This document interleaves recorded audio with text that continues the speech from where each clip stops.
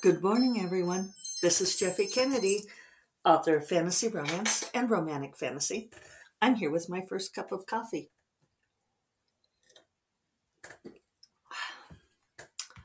Today is, say it with me, today is Friday! Woo!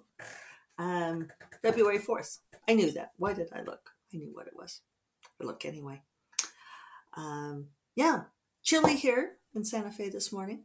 We were in the negative digits when we woke up, but our outdoor thermometer is showing 10 degrees now, but the sun's shining on it. Everything here is about sunshine. People tend to be confused that it's cold in New Mexico, but we are high altitude. My house is at about 6,800 feet, and we get snow, and we have mountains, and it's not all hot desert. Quite a lot of New Mexico, northern New Mexico, is like foothills and mountains. It's always surprising to me that people don't know that. But of course, there are people who also think that it's Mexico. So there you have it. So happy that it's Friday. I ended up not going to the dinner last night. I wasn't feeling great. I was feeling a little run down and headachy. And, in this new world, it's like, well, if I feel not wonderful, if I feel ever so slightly sick, like my glands felt a little sore, and I thought, well, I don't want to give COVID to George R. R. Martin. So I stayed home. Also, it was really cold out. And I was, I've become a wimp. I've become a deliberate wimp. After living in Wyoming for 20 years, when we forged through all kinds of terrible weather, when we dealt with, drove through whiteouts on black ice, uh, everything. I mean, basically living where we did, especially where we did in Wyoming, but I think it's true of a lot of Wyoming. If you let the winter weather stop you, it's going to stop you from doing anything at all. You go out like 2 or 3 months of the year. So, you get really tough about it, but it's not fun. Dave and I often talk about the sort of the Wyoming, I want to say aesthetic, and that's the wrong word. Um, Credo, manifesto, value, more, maybe it's a more of this of being tough, like you're very tough, and you put up with all of the difficulties of the weather and not having some things, not having conveniences. And it's a measure of character that you put up with all of this stuff. And people kind of compete with each other for like how terrible something is. It's like, oh, let's live. They're like, oh, I just came up this road with black ice and it was a whiteout and I couldn't see. I was having to drive by the delineator posts, which are the posts along the side of the road, that have the little reflectors on them. I have driven by the delineator posts more than once because you can't see the edge of the road or the line on the road. So you're marking, hoping you don't go off the road in between delineator posts. That's why they're there. And so, I had to drive by delineator post to get there, and someone else would be like, oh, well, that's nothing. I had to go over Togadi Pass, and blah blah blah blah blah. It's a weird kind of competition for who's overcoming the most difficulty. So when we moved to Santa Fe, it was just almost an indescribable relief to live somewhere that was not so harsh. Where the ground, like even if it's 50 degrees here and 50 degrees in Laramie, Wyoming, it's a totally different 50 degrees because the ground stays warmer here. And all of our houseplants started growing larger. I mean, it's just amazing. But we have snow occasionally, but rarely enough that, like, when it is really bitter weather, which, last night there was a wind chill advisory out. I don't think they ever give, maybe they do now, but like in Wyoming, they didn't give wind chill advisories because you were just going to tough it out. But, like here they give a wind chill advisory, and it's like, why go out? Why leave my house if I don't have to? I don't want to. So funny, funny stuff. So let's see.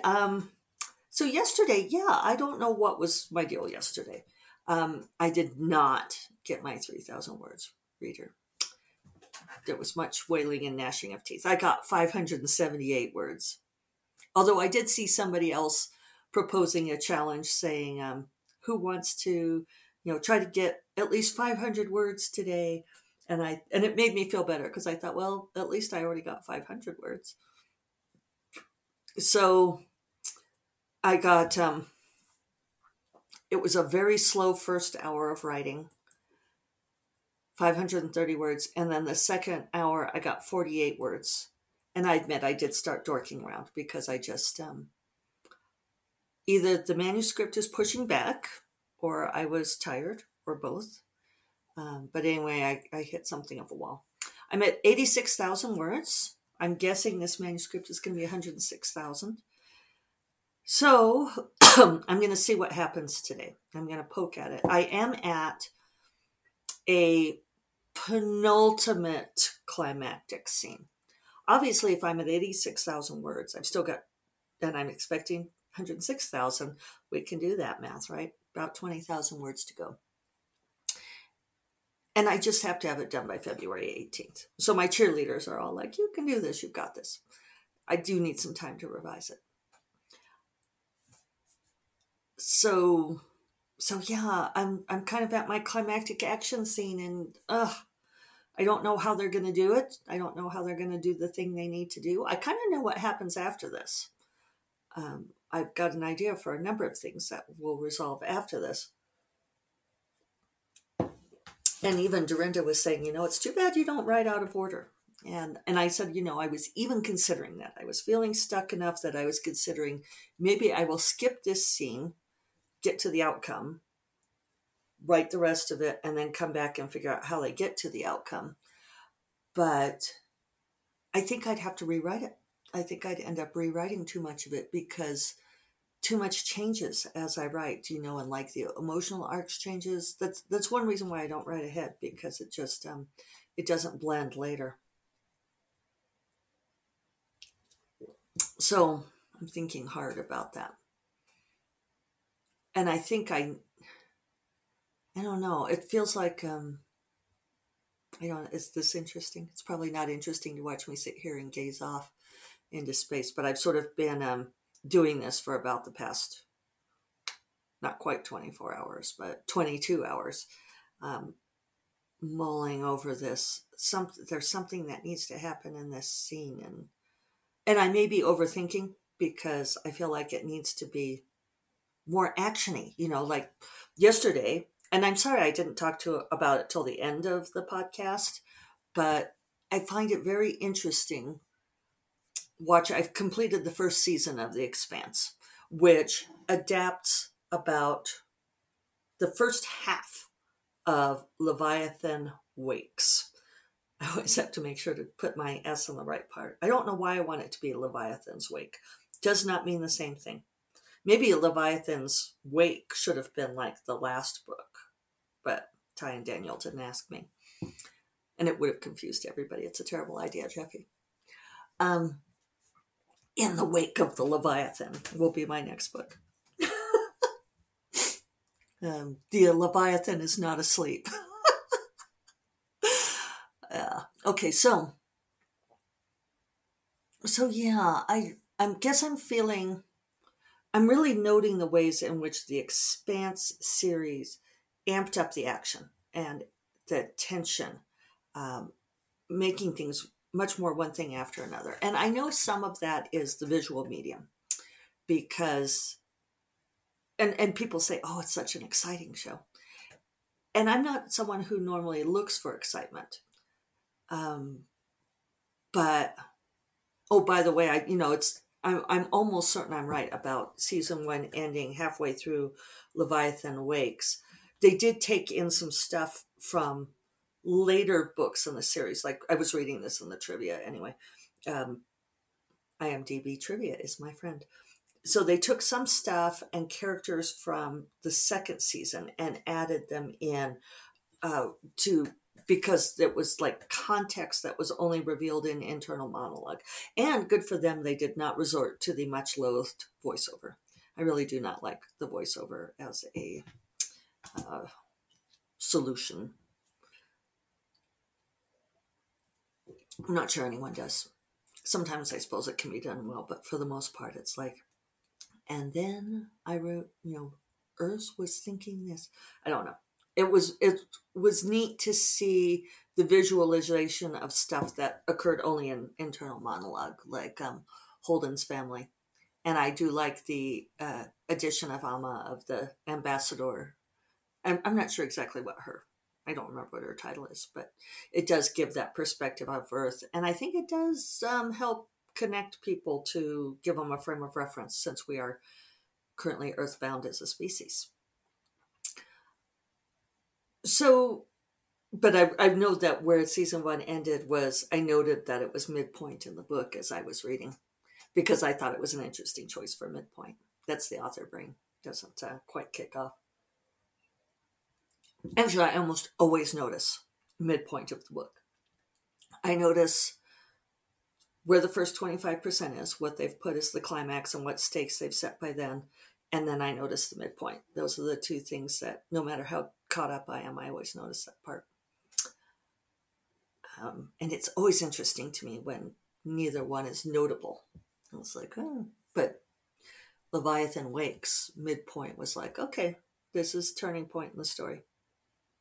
I know that they also worked with Melinda Snodgrass, who is really great at 8-scene 3-act structure and does plot breaks according to it. So she's going to have a little session for us in a couple of weeks, and I'm very interested to learn from her. So, yeah, I guess I'm thinking because I feel like this needs to be a more actiony scene than I'm making it, because I don't know why, I always try to make things be, maybe it's because of who I am as a person. It's like I always try to, I always do the Taoist approach, asking myself, what am I really trying to win here? But in fiction, there is a real stake and something that they're trying to win. And I think I know what needs to happen. It's just funny, you would think that it's like, okay, I think it needs to be boom, boom, boom, fight, fight, fight, action, action. This is what I need to write. And then when I try to write it, it just goes, no. You think I could just make myself type the words, but for some reason it just doesn't work that way. I guess maybe because spinning the story is more than typing words. There's a take-home message for you. You guys can, that can be my tagline.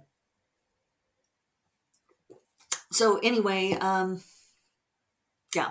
So I'm teaching the workshop tomorrow. I mentioned that yesterday. There is a link to register in the show notes. Transcript is working, so I'll do that. I noticed that on my free trial of this pro version of it, that there's like things I can do. There's like an intro and outro, or I could do like dramatic piano or drums. Oh, it doesn't let me do it while I'm recording. Okay. Or I could do the ballpark, the drums. Not funny. I feel like this is not on brand for me. Could do dramatic piano.